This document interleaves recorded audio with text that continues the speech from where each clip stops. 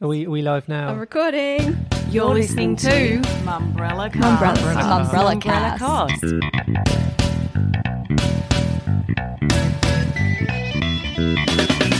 Welcome to Mumbrella Cast. I'm Vivian Kelly. Joining me to break down the week in media and marketing is Mumbrella's senior media reporter Hannah Blackiston. Hello. And reporter Brittany Rigby. Hello. This week we'll be talking about what's going on at Seven, Jens Monsees arrives at WPP, the winners and losers in radio ratings. SMI is down again, but is a rebound on the horizon. First up, it's been yet another big week over at Seven, with new CEO James Warburton beginning his much anticipated and much talked about restructure. It all began with the departure of Stephen Browning, Seven's head of corporate affairs, who had been with the company for just under 2 years. Then there was the big restructure announcement with a focus on 8 departments. That same day, Seven's flagship current affairs program Sunday Night was axed, and now there are rumours of the network picking up Big Brother. This is all ahead of Seven's upfronts, which are coming up in a matter of weeks, and it seems to be just the beginning of many, many announcements from James. So first up, Hannah, let's talk about these rumours that Sunday Night, which was their flagship current affairs program, which went up against 9 60 Minutes, was axed, which is definitely confirmed. But the rumour is that it was axed to make way for Big Brother, which feels very early 2000s to me. In fact, Big Brother is so old, to give people context, that in the first season of Big Brother, the housemates had to write a song. And it was called something like Don't You Think That It's Strange? And they all wrote this song, Don't You Think That It's Strange That Big Brother Is Watching? And I bought that CD single. So that is how old. Are we talking like Nikki Webster old? Like when are we talking? Oh, look, I can't place Nikki Webster. I didn't buy Strawberry Kisses, so I don't know where that would fit on my... That was your first mistake. on my record collecting timeline. But, I mean, CD singles, this is an old program. And I can see on your face, Hannah, that you want to turn this into a discussion about my tastes. But let's sidestep that and talk about whether axing a current affairs program for something that is so 2000s is going to be a good move should it prove to be true. No, I was going to try and give some timeline because at the bare minimum, Big Brother had 8 seasons with Channel 10 and then 3 additional seasons with Channel 9. So it was on air for a decent amount of time at the bare minimum, which just shows you how old it is. I think what people have done here is maybe conflated the facts, which is Sunday Night has been axed and Endemol Shine is definitely in pre-production on a new season of Big Brother, and Seven seems to be the one who's picked that up, which obviously Seven won't comment on with their upcoming upfronts. But it's a weird choice considering Sunday Night wasn't actually tracking that badly. Obviously, it always lost to a current affair, but it wasn't dire straits. Oh, well, I think that depends how you measure dire straits, in that there were episodes of 60 Minutes this year which have had over 1 million Metro viewers, and Sunday Night was always hovering around the sort of 400,000 mark. So look, yes, Seven has done worse this year, but current affairs programs, especially ones of that nature, are really, really expensive to put on. So if you're pulling an audience of around 400,000 and you're investing in journalists, you're investing in the research, you're investing in the overseas travel, you're investing in the high production values. It was a show that was in trouble, but it didn't have to be a show that was in trouble. I think it had really strong talent with the likes of Melissa Doyle and some of the really good journalists on that program. It suffered from some terrible stories, but also poor programming. You know, they moved it around all the time. You couldn't. Yeah. I was on the Richard Glover show this week on ABC Radio, and I was joined by Ray Martin and Paul Barry.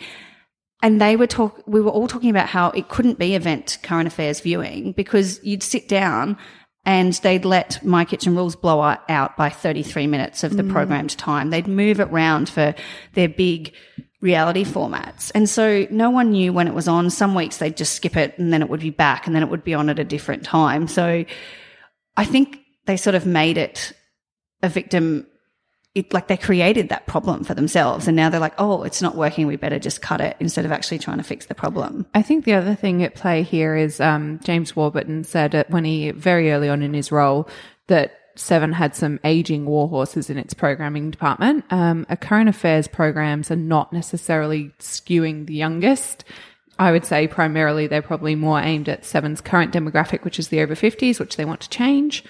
But if we look at Big Brother, which you would probably argue is a show that should appeal to younger audiences, it bowed out on Channel 9 to 650,000 viewers, which actually for Seven at the moment would be a bit of a coup because they have been struggling a lot with programming this year, but it's far beyond. At its peak, Big Brother was bringing in 1.7 million viewers, which is phenomenal, but obviously it can't be expected to do that in 2020. I also just struggle to think that the format is going to make sense in 2020 and we're not just going to get a bunch of Instagram influencers hunting for fame shoved into a house together, whereas Big Brother kind of at its heart was just a bunch of regular people. Yeah, we were talking earlier when these rumours were swilling around, and so much of the appeal and success of Big Brother was that real people element. And especially in the first season when people didn't know what they were going on for, there was no such thing as Instagram. There was no such thing as an influencer in the way that we understand it today.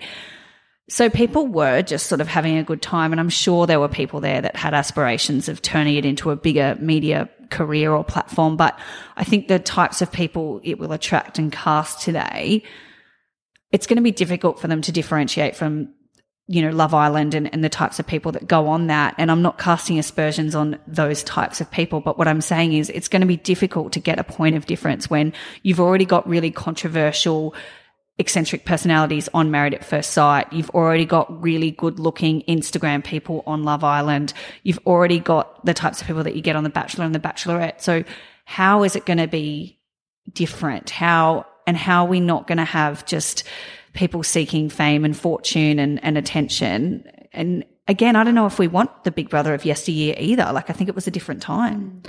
And there's more and more sort of focus on the role and responsibility of networks and production companies and producers and people involved in reality shows like this. We've seen it with Love Island in the UK particularly. There was backlash on Married at First Sight, the season just gone, for how, you know, it went about, the psychologists involved went about dealing with sort of really sensitive, difficult issues and things about gaslighting and swearing and, you know, all of these messy, complicated things. We're in a time where like everything's amplified on Twitter, everything's amplified in this recap culture. Big Brother isn't going to get away with the stuff that it probably used to get away with way before all of this, if we're thinking early 2000s. So I think you're right, Viv, that finding that gap, I don't even know if it exists, between Love Island, Married at First Sight, and navigating all of that ethically and in a way that is going to be controversial enough to get viewers, but not controversial enough to get backlash. Also, so much of Big Brother's appeal in the early 2000s was this idea that Big Brother was watching, and that was really unusual and really bizarre, and we couldn't imagine a world in which we were watched all the time.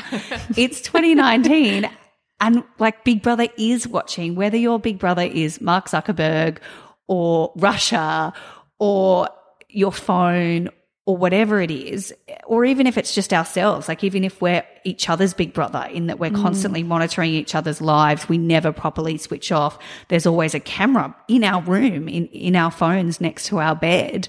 We've got webcams on our laptops. We're always on. We're always connected. We're always basically being watched. So I think that fascination that we had with observing people's behavior when they forget that the cameras are there, we already live in that world now. We do. And people are filming and whipping out their Instagram stories at every event ever. And sometimes people know they're filming and sometimes they don't.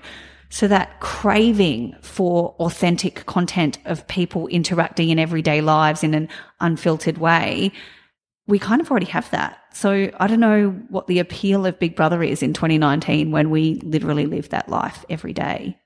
Very Black Mirror-esque. You heard it here first. And look, Big Brother isn't the only thing that's been happening at Seven this week. As we flagged, there's been a massive restructure under new CEO James Warburton, where he's sort of consolidated those who report into him into 8 departments. It means Seven will be looking for a chief marketing officer, which they've not had before, and a chief content officer into which the programming chief, Angus Ross, will report. There's also going to be a CEO of Seven West Media in WA, a chief people and culture officer, the chief financial officer, the commercial director, the chief digital officer, as well as chief revenue officer Kurt Burnett. So that's obviously going to involve redundancies and all sorts of changes, and it will be very interesting to see who gets that chief marketing officer gig, as well as who gets the chief digital officer gig. Hannah, do we have any word on the scale of this restructure and the redundancies and the associated cost savings? Because from what I can tell, my goodness, it could be anywhere from 30 people to 150 people, 10 million to 20 million savings, depending on what you read. Now, I was told by somebody at Seven that it was $10 million and then was told to take that out of the story because it was wrong. What sort of figures are we looking at here, or does everyone just have no idea? I think everyone has no idea, which is kind of a dangerous place to be in. So the Australian is the one reporting between 30 and 40 people. Sydney Morning Herald has got between 100 and 150, which it's interesting to note that Seven hasn't said that figure is wrong. They haven't confirmed it, but they haven't said it's wrong. And to me, if a figure is that wildly above your figure, you would say it was wrong. TV Tonight are saying that the entire publicity department outside of Sydney are going to get the axe in that restructure. So it's interesting. I think it's worth noting Chief Marketing Officer and Chief Digital Officer, according to Seven, have already been appointed. They just haven't been announced, whereas Chief Content Officer is still TBC. I was speaking to somebody from the industry earlier today who was saying there aren't that many people just hanging around looking for roles, and particularly coming into a company which is struggling at the moment. You know, James has obviously got some big plans for how he wants to turn that around, but it's going to take time to do that. He's obviously happy making these big moves, which is fine, but I wonder how many people are going to be happy to come into that environment, especially with a team who are maybe limping a little bit, maybe a little bit wounded, maybe aren't super happy with having lost between 30 and 150 people from their company. So it will be really interesting to see. I imagine we'll get some more clarity at the upfronts, but Crikey's take on it was very interesting. So they've been quite scathing of Seven West Media in general in recent months. Maybe they always have been, but I've particularly noticed it in recent months. And in Crikey, it says, cost cutting is all very good and a hallmark of a new CEO who tries to put their stamp on the company. But Seven's problems are not costs. It's a lack of revenue growth compounded by the worst programming for years and a growing pipeline of dud shows. That this round of cost cuts should be inflicted on the very part of the schedule that seems to be working is vintage Seven. I mean, that is a scathing assessment. And look, maybe James Warburton will turn everybody's minds around at the upfronts, but he definitely has an uphill battle, because even Bride and Prejudice launched this week to just 438,000 Metro viewers in the primetime spot, meaning it was beaten by ABC's 7:30, which had 536,000, Hard Quiz with Tom Gleeson, which had 670,000, and Nine's Stalwart, The Block, which had 853,000. So definitely a challenging time ahead. What are you looking forward to at Seven's upfronts, Hannah? I mainly am just so keen to see what programming announcements are going to be, because as you touched on there, Bride and Prejudice not doing well. Even the other ones like House Rules didn't do great this season. Even My Kitchen Rules, which has been a real, pillar in Seven's content up until now, still not doing that well. They cancelled the second season of that. They also cancelled Temptation Island this year. Super Switch got chucked onto another channel. So I cannot wait for them to roll out, hopefully, a whole bunch of new programs which will get some attention, and to find out what they're doing with Big Brother. Well, next up, welcome to WPP, Jens Monsees.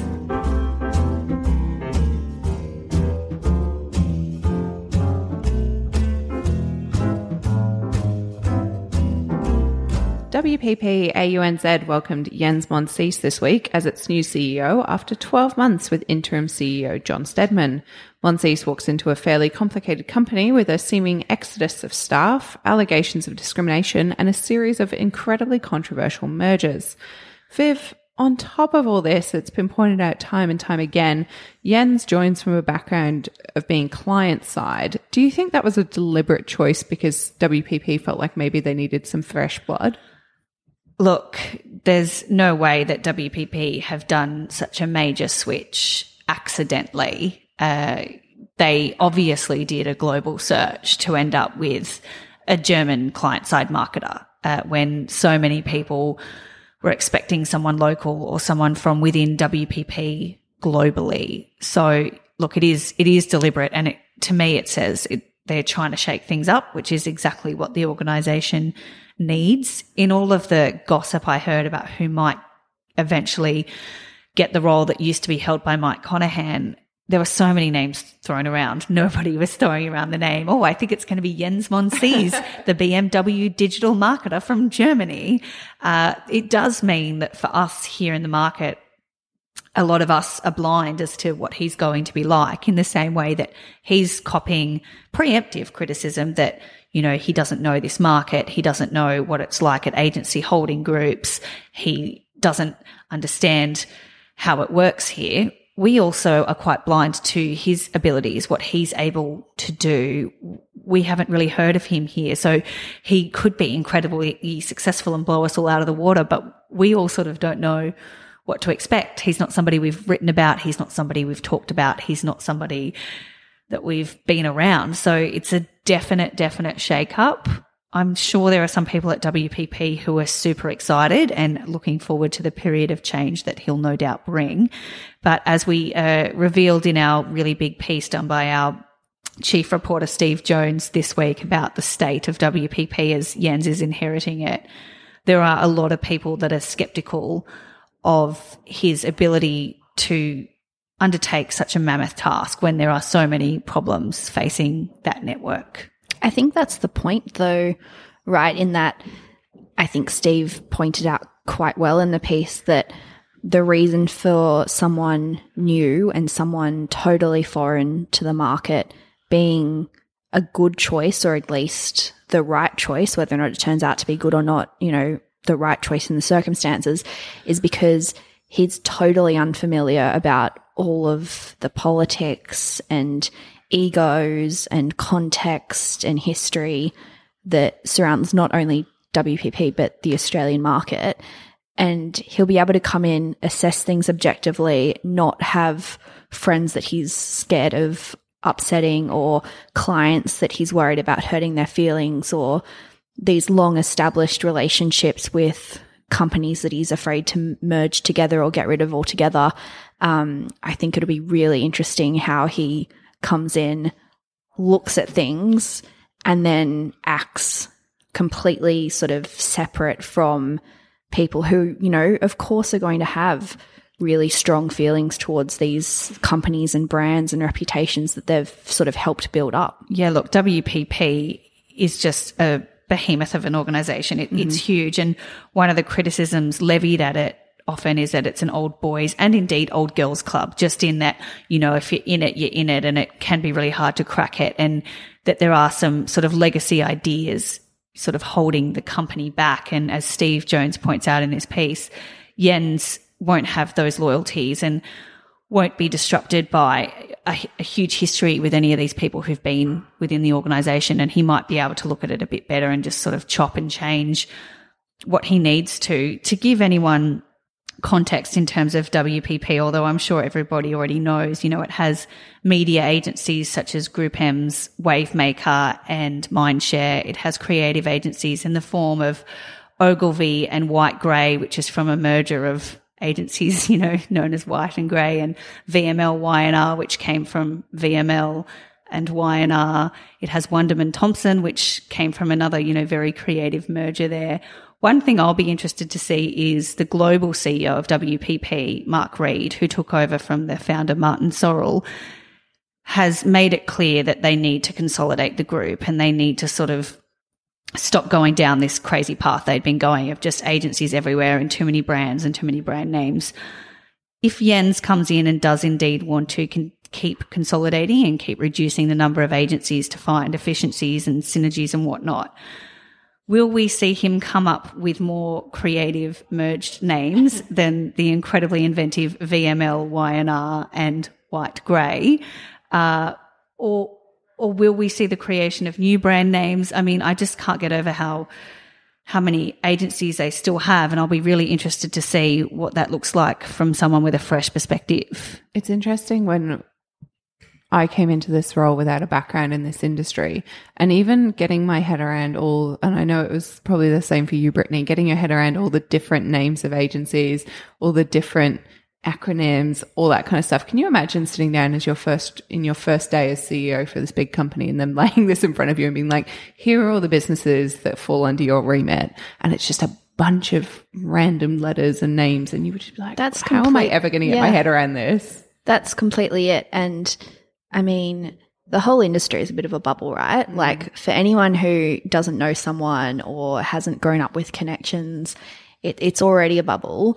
I think the unrest and the distrust of Jens stems from the fact that it's a bubble.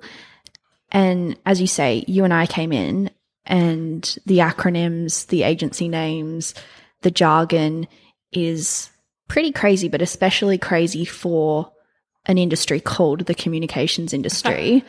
And I think sometimes that's an advantage though, right? Because you can kind of see through what's real, what's not, what's fluff, what's, the actual gritty stuff underneath. And I'm quietly optimistic that he'll be able to sort of view it that same way. Yeah, so one of the sources quoted in Steve Jones' piece, which if you haven't read, I would highly recommend you do, although you're going to need to set aside quite some time, says, for good or bad, he, Jens, has no affiliation with the agencies and none of the people. He's not there to build relationships or build a company. He's there to smash it up. Jens has done a huge tech transformation inside BMW. WPP needs that expertise. They need to get a balance. They have tech companies and traditional agencies, but have never been able to pull it together. Jens could be the man to do that. That's quite a task he's been challenged with, but, it is still a group that, despite how much, we've criticised it and held it to account for some of the mistakes that it's made or some of the issues it's facing, it still has some really good agencies, some really good people, and some huge clients. Mindshare has the $40 million media account for Mondelez International, Wavemaker won Australia Post. Creatively, they've got KFC, NAB, and other huge brands. And, those brands wouldn't be sticking with agencies if they thought they were crap. But I guess those agencies, those brands are buying into those agencies rather than WPP, AUNZ as a whole. So I think it's WPP that needs the transformation, not necessarily some of the people and agencies within it. But it is, such a big job. But, one, he's being paid very well for it. And two, other people are saying probably at the moment the only way is up, because if he can do it, he'll have a really good transformation story to tell. I think. You both think. We're all thinking. I was just going to say, I think that quote probably sums it up quite well as well, because you can always tell what a company wants to do by who they put into that top position. So if they bring in somebody outside of the industry, particularly, they're usually, whatever that person's speciality is where they want to go. So obviously WPP do want to look to the future. And as you mentioned, it being an old boys and girls club, that won't be a bad thing for them. The other thing is that almost the biggest part of the job, I think, might be not doing the work that has to be done, but convincing people of why that work has to be done along the way.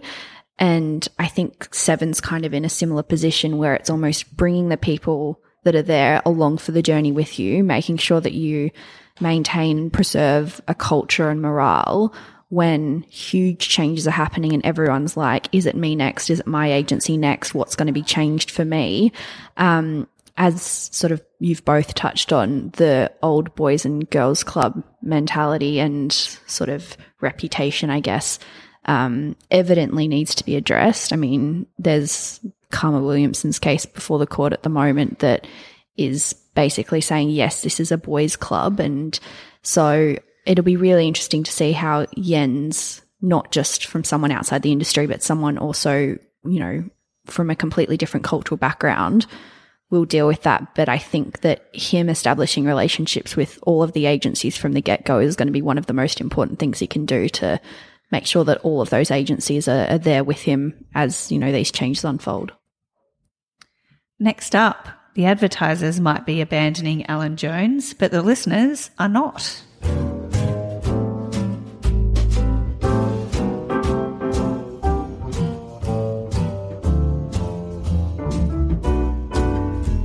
This week also saw the release of GfK Radio Ratings Survey 6, which included the period when Macquarie Media's 2GB breakfast host Alan Jones saw a mass exodus of advertisers. The advertisers exited over Jones's comments concerning New Zealand PM Jacinda Ardern. Those ones where he said Australian Prime Minister Scott Morrison should shove a sock down her throat. And I think there was also something in there about backhanding her. So with all of these advertisers and brands leaving and speculation over whether Alan Jones can survive, particularly when he's been put on notice by his employer, Macquarie Media, that if he does it again, he'll get the boot. Everybody was waiting to see whether his faithful listeners would also abandon him. And I think we weren't particularly surprised when he held pretty steady. So he had a 16.8% share in the slot, which is down just 0.3 points from the previous survey, which realistically is nothing. In terms of declines, a 0.3 point decline is just absolutely nothing. And particularly with radio surveys, you really do need to look at more than one book to discern a trend. And there is certainly no trend of people abandoning Alan Jones. Hannah, was anyone really expecting his share to go down? No. I think if anyone was expecting his share to go down, it's a naive view. I think we spoke about this exhaustively at the time, but I think the advertisers obviously get a little bit of a PR bump from abandoning him. Maybe it looks better on their brand to not be associated with somebody who says that. But for people listening to the radio, even if they at any point felt like their own personal brand might be at fault for listening to Alan Jones, nobody knows what you listen to in your car. So I think also the people listening to Alan Jones are probably diehard Alan Jones fans. You're not just tapping in and tapping out as a sometimes Alan Jones fan, so you're not going to leave. You also, know what you're getting in terms of the people that are listening would have been with him long enough to know what his views are and what he's like and what he does when he crosses the line. So I'm sure there were some people who listened to it and didn't like what he said, but at the same time, they're not the sort of people that are going to be outraged and walk away, because then they would have already done that when he'd crossed the line many times previously. So it's not like it's the first time he's ever said something like this or caused this kind of outrage or caused this kind of backlash. So I certainly wasn't expecting it to go down, because otherwise those people would have left a long time ago and he wouldn't be the powerhouse that he is. It's very specifically as well a comment about women, which is definitely something he's done in the past. It's not like, I think maybe if you look at Kyle and Jackie O, where obviously they just had a bit of a backlash over Kyle's comments over the Virgin Mary, that's maybe the first time that he's hit out at religion specifically, so that might have lost them some listeners, although probably not. I think in this case, Alan Jones has been quite vocal about his thoughts on women in the past, so it seemed really unlikely that this was something going to result in an exodus of listeners. The other thing is that, say what you want about Alan Jones, I've made my thoughts on him and the whole saga pretty clear. I do say what I want about Alan Jones. Repeatedly. But he has a connection with his listeners. His listeners, as you say, so used to who he is, they have him on as part of their lives day in, day out. And this is what they expect. This is what they know him for. The sort of stuff, the PC Brigade, say what you think shtick is very much his. And I think, unfortunately, well, again, that's just my opinion, but they're not going to be swayed by the people on Twitter, the campaigns on Twitter, brands pulling out.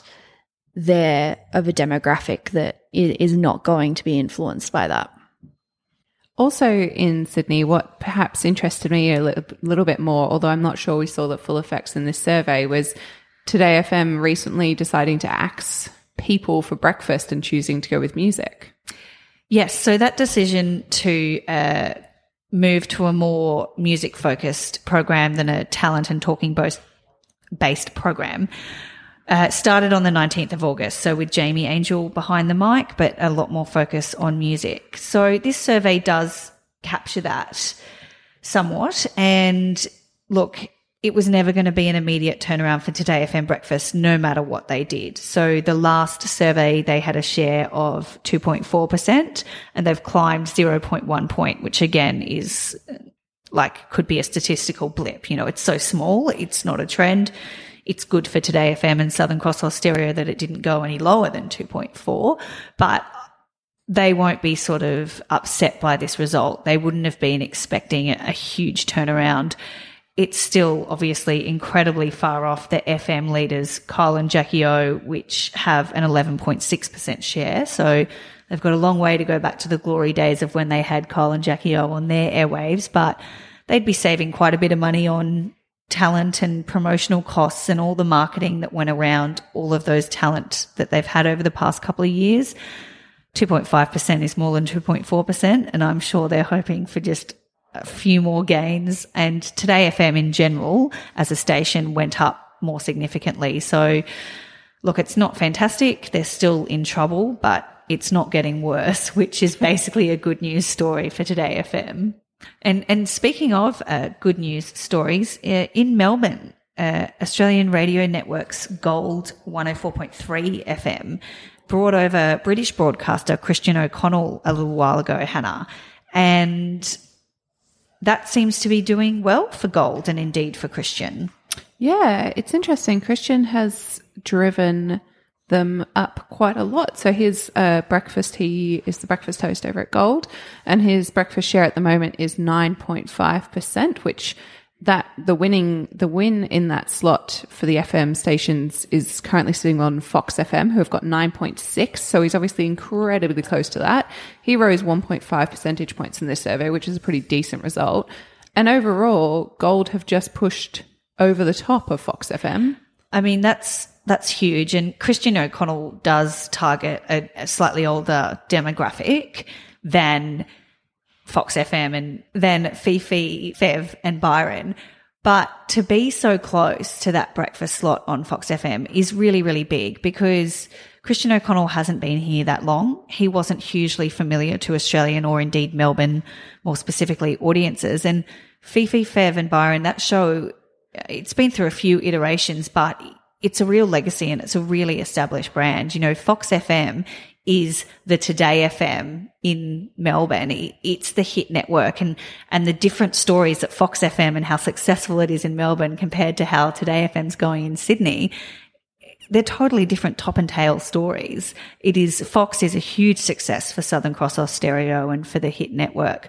So for someone so new in Christian O'Connell to be coming within spitting distance of Fox, I mean, Australian Radio Network must be absolutely thrilled because that's a quick turnaround for them and a quick gain. And if he can topple the legacy brand of Fox, that would be pretty impressive. And I think as well what we're seeing there is, you know, people quite often say if you've won them for breakfast, you've got them for the whole day. And overall, Gold FM have risen to a 12% share with Melbourne audiences. That's a 2.2 percentage point rise just in this survey. So they've just toppled Fox FM, who dropped down to 9.4% audience share. So if this is all Christian's doing, which, you know, I'm sure there is plenty of other good stuff happening across the Gold brand, but it's pretty impressive and they've got to be really happy with those results. And look, as I said with the Alan Jones thing before, you need to look at more than one book to establish a trend, especially because the survey periods from GfK do crossover. So there are often dates within one survey that then the tail end up in the next survey as well.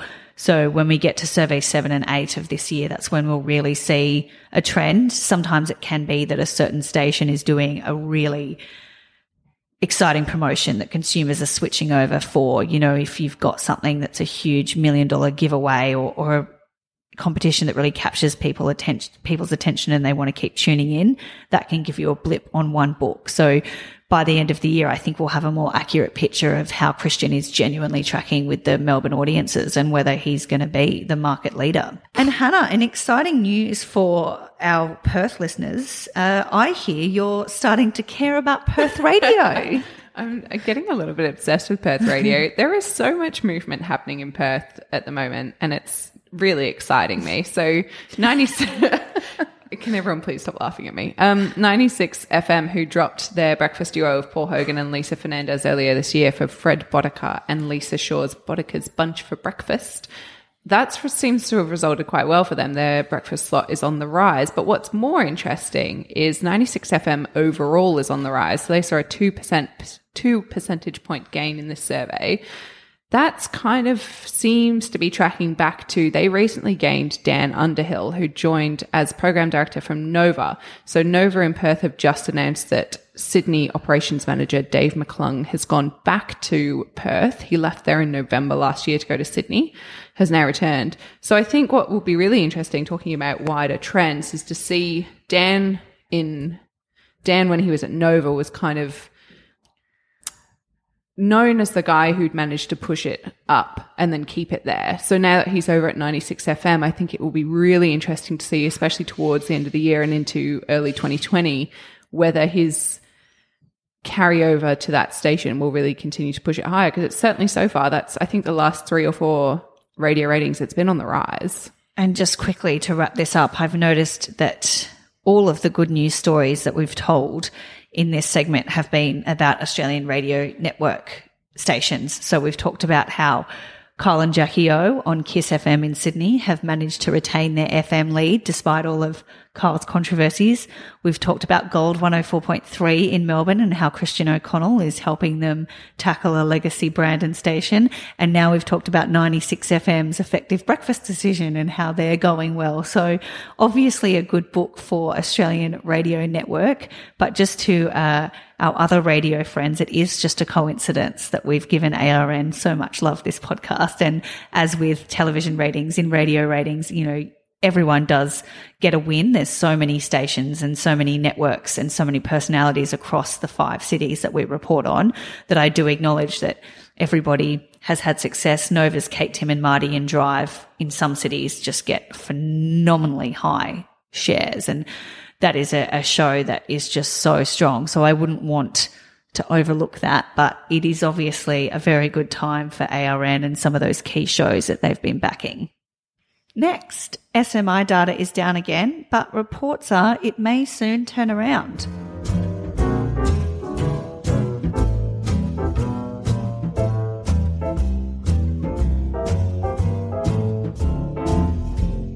So the Standard Media Index, which measures the media agency funded ad market, has recorded the 12th consecutive month of decline. It's down 8.9% for August compared to August in 2018.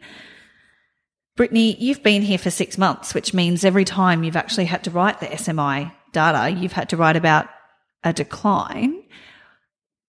Do you buy into this idea that it could be about to turn around?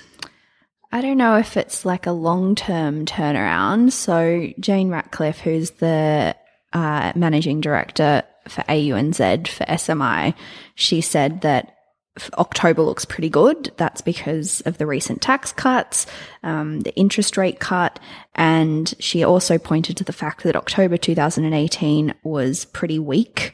So it was back 7.7% on October in 2017. So they're saying that it'll return to growth in October, but October 2018 isn't necessarily as strong as other months in 2018 were. SMI does say that it will continue into 2020, but the market's been weak all year. Well, not even just all year, 12 consecutive months now. We're still seeing really big categories like auto and retail still back. So it will be interesting to see if over the next 6 months it can start to claw back some of those declines and sustain growth for that long rather than just a month or two. I mean, February saw the lowest in 10 years. So if you're going to say, okay, it could come back, I feel like I'm sounding overly negative already, but if you're going to say, okay, it could come back in October, but that's because October 2018 was really low, if they're not then going to see growth in February 2020, that would be a bit sad. So, but then you're kind of basically saying, well, those 6 months are going to be fine because they were so bad this year, which to me, I don't know whether you're allowed to champion that as growth. So Hannah's assessment of the ad market, it's a bit sad. Well, I mean, look, a lot of the talk has been that 2018 was sort of the outlier in terms of how good it was, because we had the Commonwealth Games, we had the Financial Services Royal Commission, the Football World Cup, various elections, both by-elections and state elections. So SMI is sort of quietly optimistic in saying 2019 has been an uphill battle trying to sustain what we saw last year in light of all of those events. Maybe 2020 will be easier, and I'm sure it will be, because 2019 has not been great up against 2018.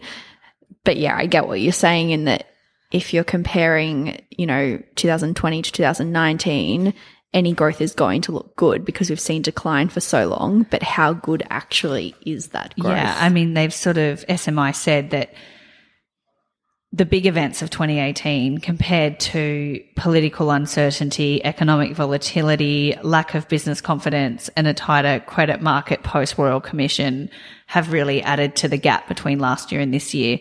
Plus there's, what's going on just economically more widely. The RBA has cut interest rates again. So we're dealing with a lot of economic factors that are somewhat out of the ad market's control. So in a way, sometimes Adland and indeed the trade press can be criticised for being overly negative on itself and talking itself almost into a recession. Like, we're always celebrating the losses more than we're championing the wins. And there are definitely still a lot of wins out there, but in a way, it's sort of beyond us talking ourselves into anything negative at the moment. There are larger economic and political forces at play. It's not like every other industry and every other segment of the economy is absolutely out there killing it, smashing it with huge wage growth and huge improvements and everything. And it's just poor old Adland in the corner that's suffering. Adland is a reflection of the greater economy, and when that's contracting, obviously we're suffering the consequences of that as well. So whilst we can't be too negative, part of that is also because it's not just Adland, it's just the state of what we're in at the moment. Totally. And there are some small bright spots, but bright spots nonetheless. So insurance was up 33% in August, which is a really big jump. And it also leads the categories yearly, so the year to date. So it's up 8.7% for the year. Travel is up 9.3% for the year. So there are some bright spots, and I hope that SMI is right and that the growth starts in October and continues onwards and upwards from there, I guess. And speaking of insurance, so many of the campaigns that we write at the moment are for insurance brands. Exactly. There's NRMA, there's CGU, there's the huge Budget Direct campaign with Sarge that keeps releasing new iterations. And then as well, I mean, the other big one that we just tend to write about seems to be gambling-based ads. So that segment is definitely thriving. The Tabs of the world, the sports bet, they're definitely still spending and definitely still advertising. And then there's other categories that we just haven't seen as much. I certainly haven't noticed as many retail ads coming through, but my goodness, insurance is definitely spending and definitely creating, and so is that, ever faithful gambling category. Before we wrap up this week, I just wanted to really quickly encourage those of you who are newer to the industry, so probably with around 10 years or under that experience, to go to mumbrella.com.au/Next Awards. Now, the entries for Next Awards themselves are closed, but in December we are actually hosting, before the awards, a half-day conference that will be full of tips and tricks from some of the industry's absolute best for those people who are a bit newer to really accelerate their career. So we've got Chris Howatson from CHE Proximity, the Chief Marketing Officer of Coles, Lisa Ronson, and the CEO of Nova Entertainment, Kathy O'Connor, speaking. And they're just the ones that I can recall off the top of my head. To come along to the conference and the awards, I believe, is only $199, and you're going to get so much information and have a really good time and huge networking opportunities. So please head to mumbrella.com.au/next awards to find out more and to potentially buy a ticket and come along. For now, though, thank you very much, team. Thanks. Thanks.